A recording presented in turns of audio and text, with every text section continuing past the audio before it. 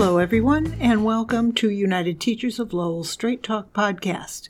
This is Amy Bisson here with Mickey Dumont. We're the hosts of this weekly podcast produced by and for members of the United Teachers of Lowell. In our weekly podcast, you'll hear about local, state, and national issues that affect our members. You'll also hear about some of the accomplishments of our members, and we'll keep you up to date with news and decisions that impact all of us. With a flurry of activity over the last month, the Lowell School Committee has commenced their search for Lowell's next superintendent of schools. With so many stakeholders interested in finding and retaining a district leader who will be able to navigate the politics of Lowell and the challenges of 21st century urban school leadership, there is a lot riding on an effective screening of potential candidates. With those challenges in mind, we thought it would be instructive to get a historical perspective from Paul Georges, who has been part of several Blue Ribbon committees. The longevity of superintendents in Lowell over the past 10 years has been less than optimum. If the school committee is intent on finding exemplary candidates, what is the process going to involve? So, Paul, you've been the UTL president for over 20 years, which means you've participated in many of these superintendent searches and Blue Ribbon committees. Yes, I have.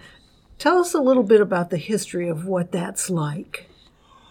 Well, it depends. I mean, if my recollection goes back, I mean, let's just say it's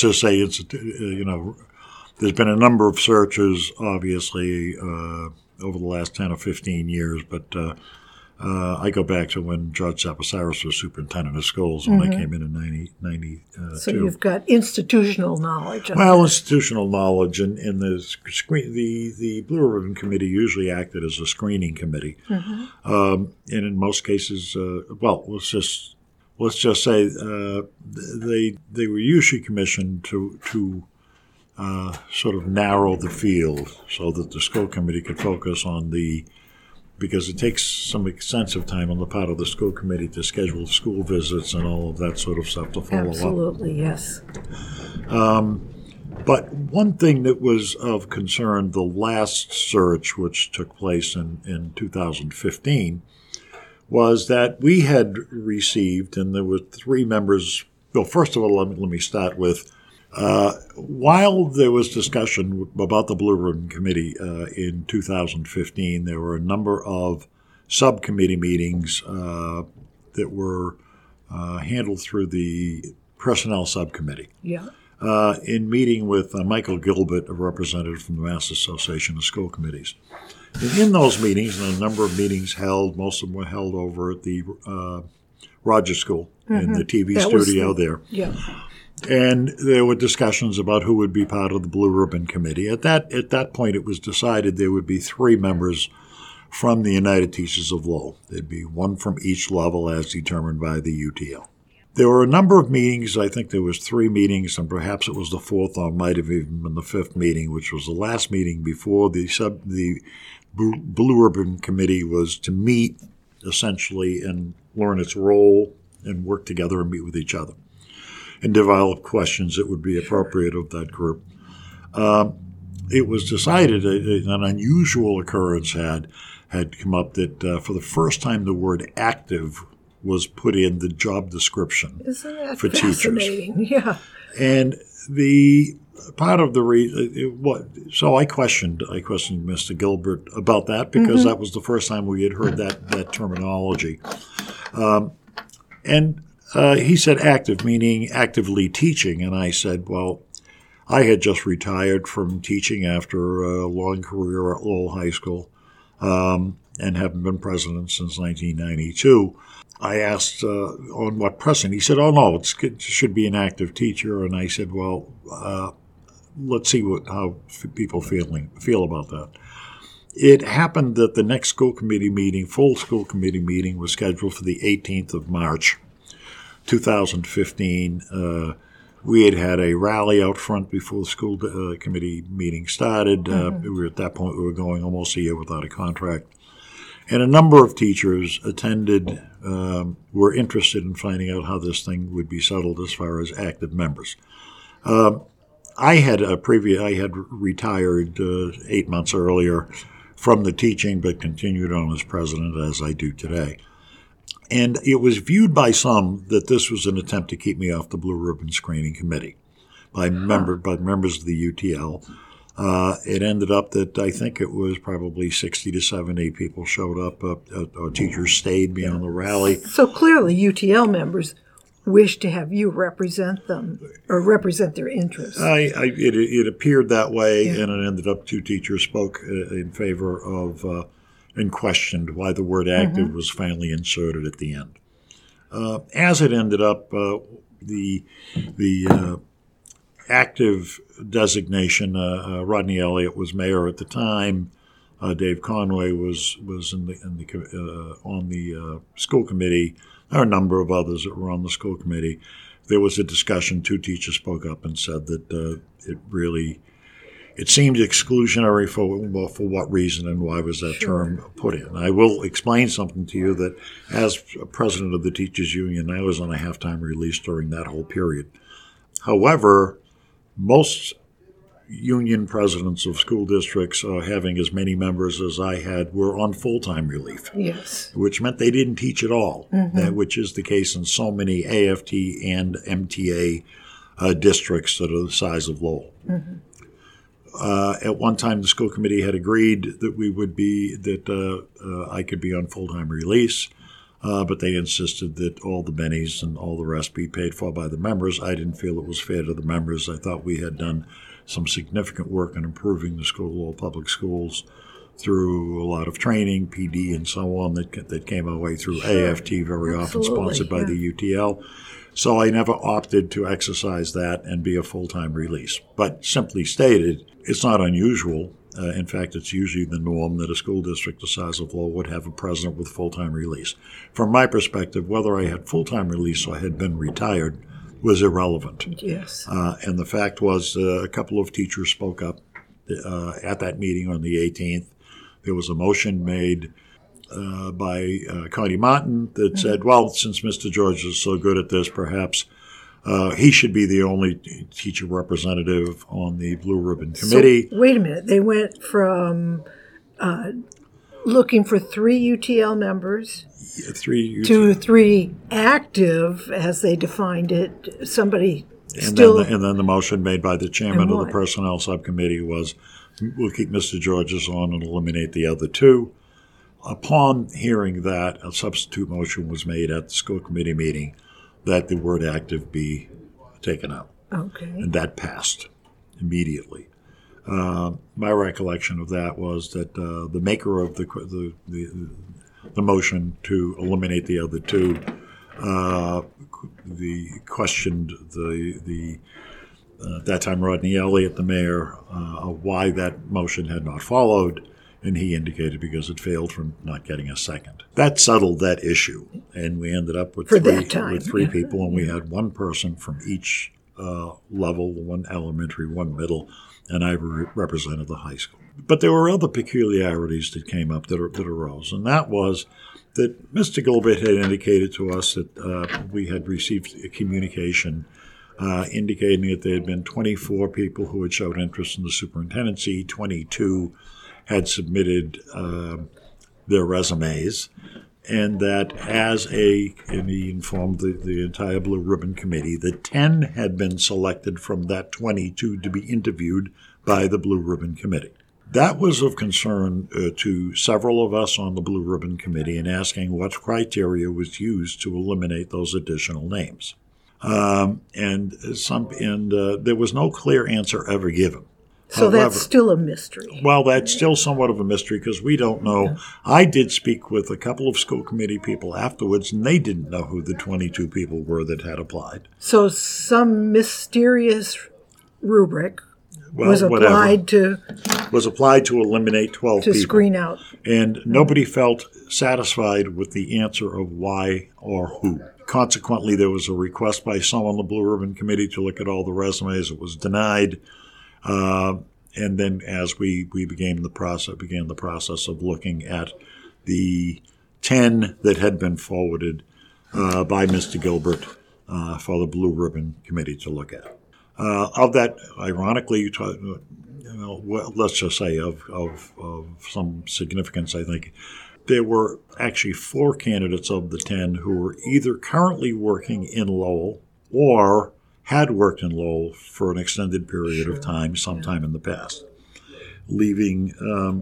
And based upon that, the group did precisely what it was asked to do, which was to look at the candidates, pare them down, and as requested by the school committee, 5 were advanced to the for the school committee to take a look at it closely. Yeah. Mm-hmm. Upon further examination of this, I will only tell you what I know, and what I know at the time was there had been extensive conversation before. Let's just say it was well known that I had always indicated I would prefer a superintendent that had expansive teaching experience. Mm-hmm. The idea, and most teachers agree with that, they certainly want to have an administrator that has teaching experience and knowing what it is to be a teacher, rather than having come up as an administrator with very little teaching experience. I think that was perhaps, it was suggested to me, that was perhaps why there was an attempt to try to get me off that committee. In that, but I'll just leave it at that. Yeah. Other than that, the process continued with no satisfactory explanation about why 12 were eliminated. I did bring this up at the subcommittee meeting 2 weeks ago.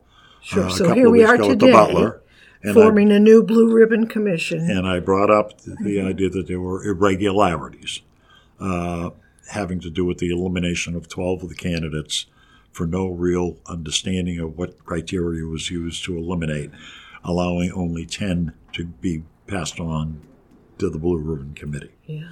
And I did that in the hope that school committee members would participate actually in the Blue Ribbon Committee activity, so that they would be aware of all the applicants. Mm-hmm. Consequently, a subsequent conversation at last week's subcommittee meeting from Mr.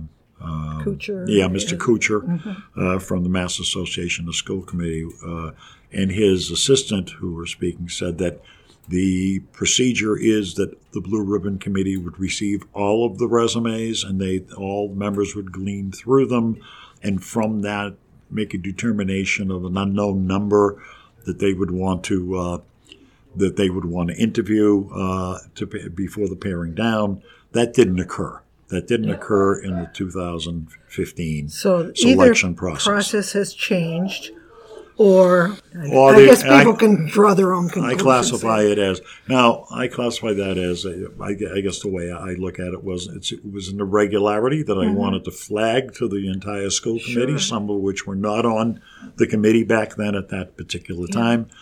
I think it's very important we try to preserve the capacity of the Blue Ribbon Committee, and if there are school committee members acting on that and in a minority fashion, or perhaps with or without a vote, that the school committee, at least some members of the school committee, are aware of every single application that comes in. Yeah, you would think that a school committee in particular would want to see the breadth of candidates. Yes, and it was only later, and I brought this up again 2 weeks ago at the first personnel subcommittee meeting having to do with this search, was that it was months later that I received an email asking about what the status had been of one individual who was a sitting superintendent who, let me put it this way, someone who had known someone who had applied for the position who was a sitting superintendent in a similar community to Lowell. And one would draw the conclusion that might make that person a very strong candidate. Well, you might give them an advantage of being aware of the kind of population that we had and so on. Had not received the final. How can I put it?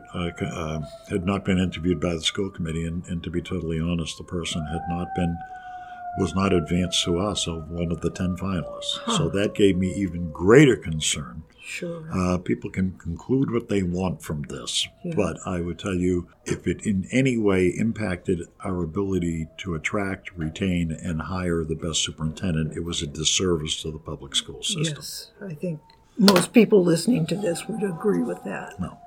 You've talked a little bit about the link to the past and some things that are concerning that hopefully going forward the new Blue Ribbon Committee will be very aware of and take into consideration. I think a lot of energy is spent trying to sell the idea or make a convincing argument for transparency when very often there isn't any at all. There's been a lot of concern about and a lot of discussion about the Blue Ribbon Committee directing so many people or who they might want to keep on or not, and people with strong personalities insisting and so on. I think at least in the case of the 2015 search, the Blue Ribbon Committee might have been deprived of some of the best candidates simply by the fact that they never saw them because it had already been pared down from 22 to 10 before they even saw the list of applicants. We'll never know. Yeah. We'll never know. But I didn't want that to return again. That's why I brought it up at this time to try to make sure that there was a fair consideration for every applicant that put in and that we could, in fact, guarantee transparency, something that apparently wasn't necessarily there. I would also say, too, if I hadn't been part of that selection, that Blue Ribbon Committee, I may not have been aware of this. Yeah. Certainly the general public is not. Let me give reason to why some people apparently still would prefer not to have me on the Blue Ribbon Committee. But the point is, this is what I knew. The questions were raised, and I think it's important that, again, every applicant have a fair opportunity to become the next superintendent of schools, and Lowell not be deprived of the best applicants because of what other consideration, maybe political or not, may be out there. Yeah.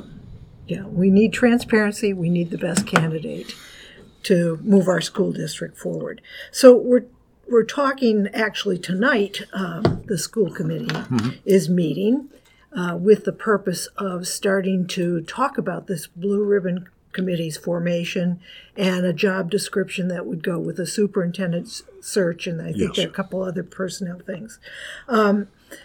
Last Wednesday, when the subcommittee met, there was talk about having 2 UTL members listed on the Blue Ribbon Committee's composition.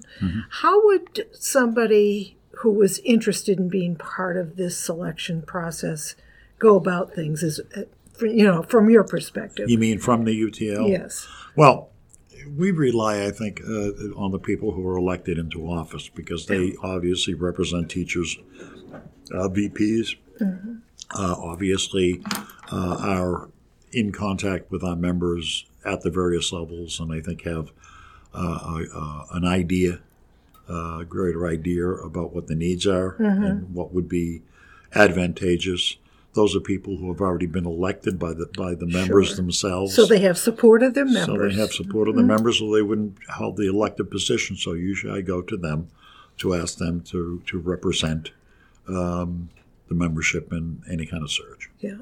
At the subcommittee meeting, there was some talk about limiting the UTL participation to one candidate.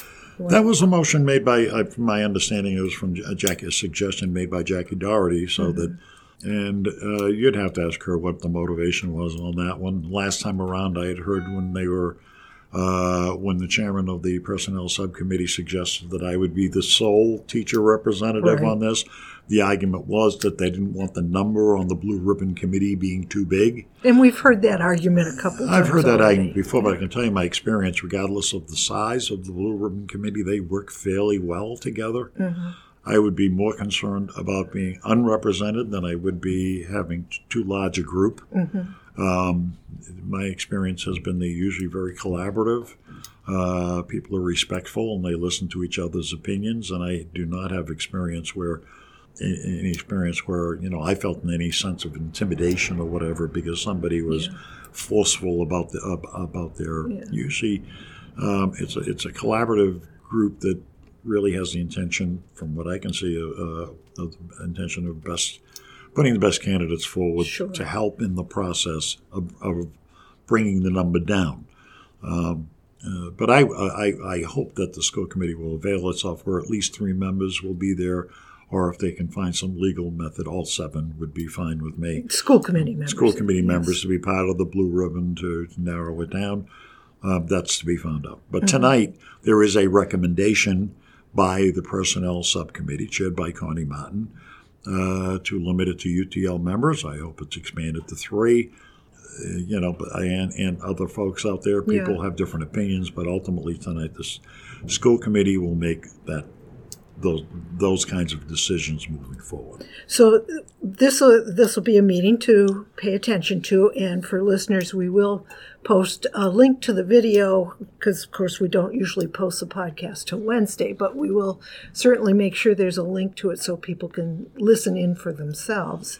The time frame for selecting a new superintendent in Lowell is pretty tight. It is pretty tight, and it's been. But ironically, as I looked at the schedule that had been set up 4 years ago, 2015, it's similar. Oh, it's not unusual. It's similar. The argument could be made we started the process late, but they said that 4 years ago, and it ended up there were 22 qualified applicants. Yeah. So again, it's not unprecedented that it begin at this point. And now it's on accelerated schedule at this point. Sort of outlined at the last subcommittee meeting. That can be modified. Probably will be modified. Perhaps at the suggestion of the full committee, as the full committee will be there. Or if they find that it takes longer. But usually when the Blue Ribbon Committee comes together, they create questions that they think are appropriate based upon their own particular attitude about things. There are, and they, again, in my experience, is they usually work pretty collaboratively. Yeah, they would have to, I would think. Yeah. There's not as though, and it's fairly forthcoming. I mean, you could do a list of, you can score in a certain way if you want. I mean, that'll all be worked out with some guidance through the Mass Association, the School Committee. Mr. Kuchar is, I believe, chairman of the Mass Association of School Committees. He's extremely high-ranking, and I suspect the Blue Ribbon Committee would rely on him for some of the information and guidance on this. Great. Now, as far as getting stakeholder input, I've seen a couple of references to possible listening sessions. They're being scheduled by the Mass Association of School Committees. I think we've even I've reached out to Mr. Kuchar to come up and speak to our building reps so they can get more information. I'm sure that as that rolls out, it will be shared with the Blue Ribbon Committee as they do their work, but it certainly will be shared with the school committee. Great.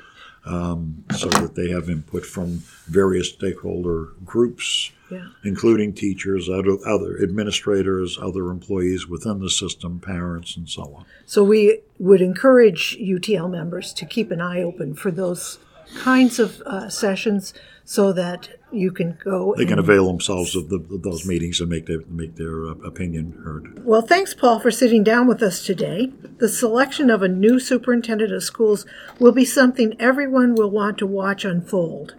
We will update the podcast website with the Blue Ribbon Committee updates as they become available, including any developments resulting from the meeting of the full committee on Monday, February 25th. We are asking our members to attend any focus groups or listening sessions to ensure your voices as practitioners in this district are heard. Thank you for tuning in to this episode. We welcome your general comments and feedback. If you have suggestions for future podcasts, or if you're aware of a UTL member who might be willing to share experience and expertise, please send us an email at utl-straighttalk@gmail.com. We'll be back with another podcast episode in another week, but until then, this is Amy Bisson and Mickey Dumont, along with Paul Georges, wishing you a great week.